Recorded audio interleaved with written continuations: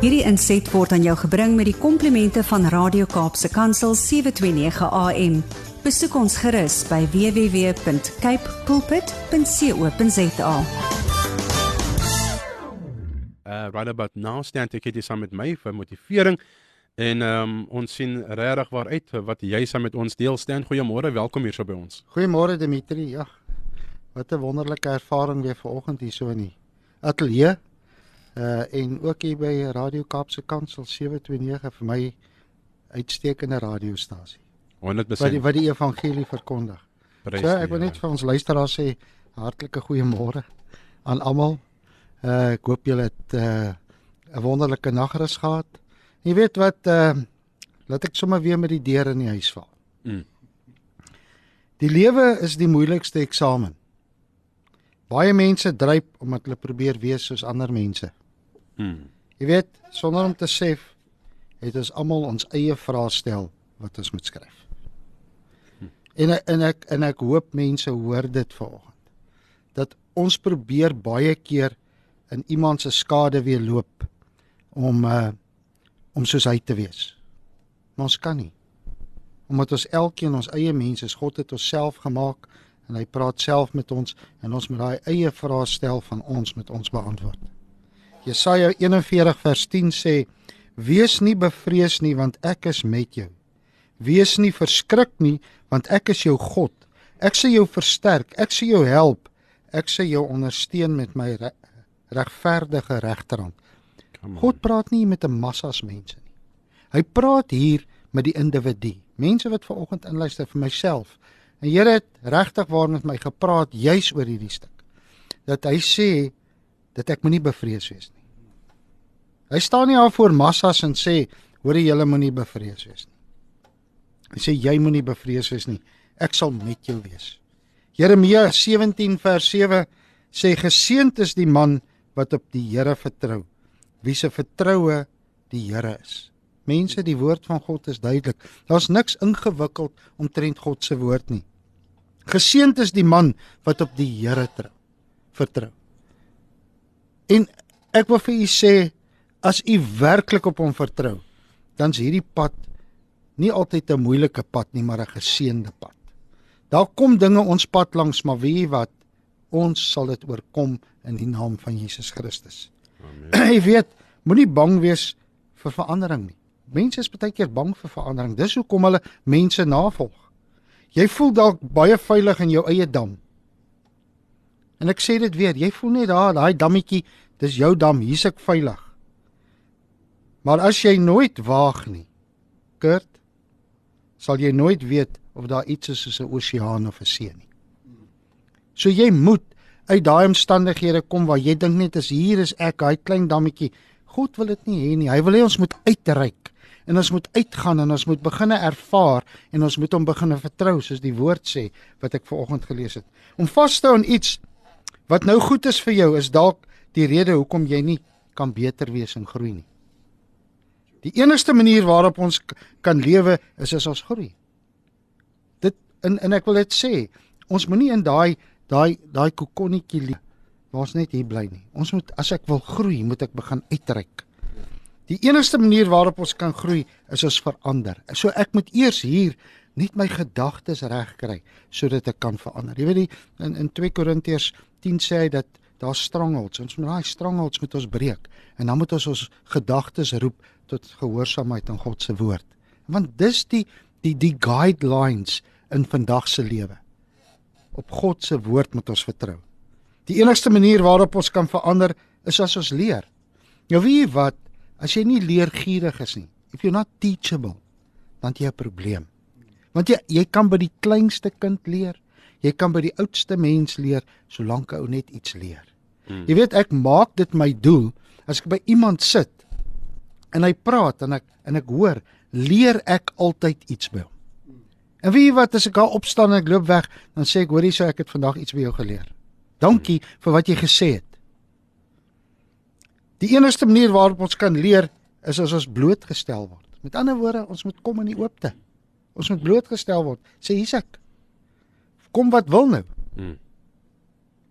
Die enigste manier waarop ons as blootgestel kan word, is as ons self in die oop te gooi. Ons moet uitkom in die oopte. Ek wil vanoggend sê, doen dit. Gooi jouself en dan vertrou jouself. Want baie mense het nie vertroue in homself nie. Dis hoekom hy in die skaduwee van ander mense lewe. Deur te lewe, dink ek is die moeilikste vraagstel wat elkeen van ons te skryf. Dit is baie keer ontsettend moeilik vir daai vraagstel, want daar is geen vooropgestelde antwoordstel nie. Dis nou waar dit lê. Geen vooropgestelde antwoordstel nie. En die een van ons word met dieselfde vraag gekonfronteer nie. Elke keer is dit iemand anderste. Hy vra iets anders en ons word gekonfronteer daarmee. En dan kan ons net op God vertrou en die Heilige Gees om ons te help om te kan antwoord. Ons mag dalk soortgelyke situasies deurmaak wat ander ook deurgemaak het, maar dan kan ons dit hulle toerus en met hulle help, want ons is self daardeur. Jy weet dat ons kan nie sê dat een mens hanteer almal dieselfde nie. Want ons is verskillend. En ons hanteer mekaar verskillend. Soos wat daai kom. Party ouens is net reguit, ander mense bring dit meer diplomaties, maar wie wat, ons is almal verskillend. En ons kan leer by sulke mense. Ons maak gewoonlik die fout om ons lewe met ander te vergelyk of te probeer leef soos ander mense leef. Maar die waarheid is dat nie een van ons dieselfde is nie. Die lewenspad is nie dieselfde nie. Ons moet dit begin besef. Ons lewenspad is nie dieselfde nie. Ek weet nie waaraan jy dalk waarmee jy worstel vandag nie. Miskien het jy 'n scenario op jou vraestel wat vir jou geen sin maak op hierdie stadium nie. En baie keer kom dit so dat jy sit met 'n ding wat nie vir jou sin maak nie. Jy kan dit nie verstaan nie. Jy weet nie waaroor dit gaan nie. Jy raak baie keer benoud oor hierdie goed. Een wat vir die moeilikste is en dat jy dalk laat ophou bid. Dit raak so moeilik daai scenario, jy wil nie meer bid nie, jy ophou glo. Jy het ophou, jy het jou moed, jy het hoop verloor. Een wat vir jou so onregverdig lyk dat dit net nie sin maak hoe jy dit moet hanteer nie. En ja, ek was al in so 'n situasie.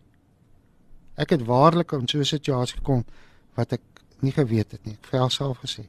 Ek het al gesê, Here, ek weet nie, ek verloor alle hoop.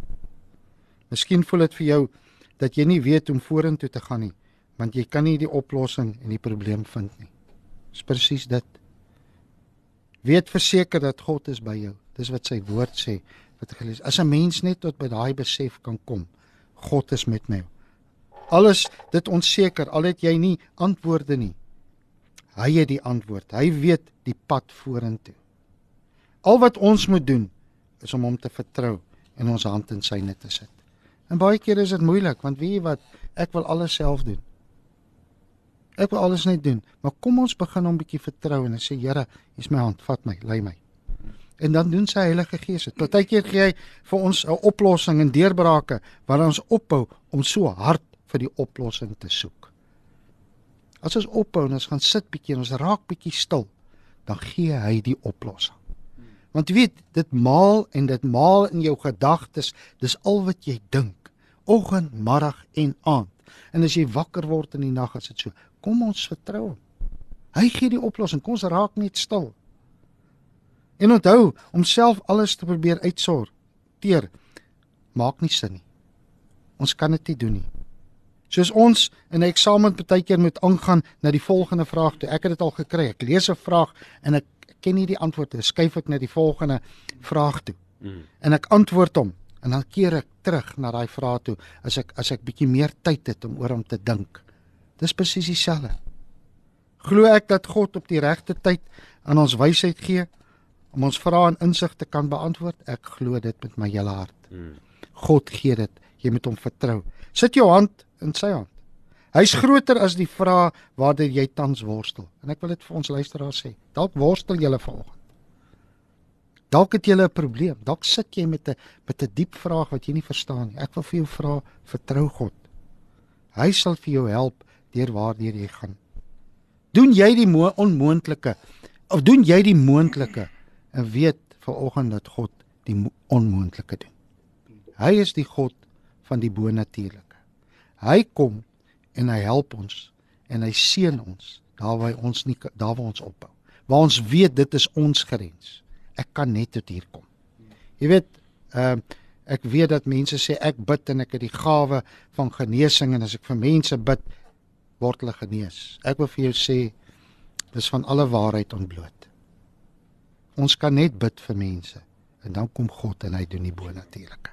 Niks anders nie. Selfs met die redding van mense.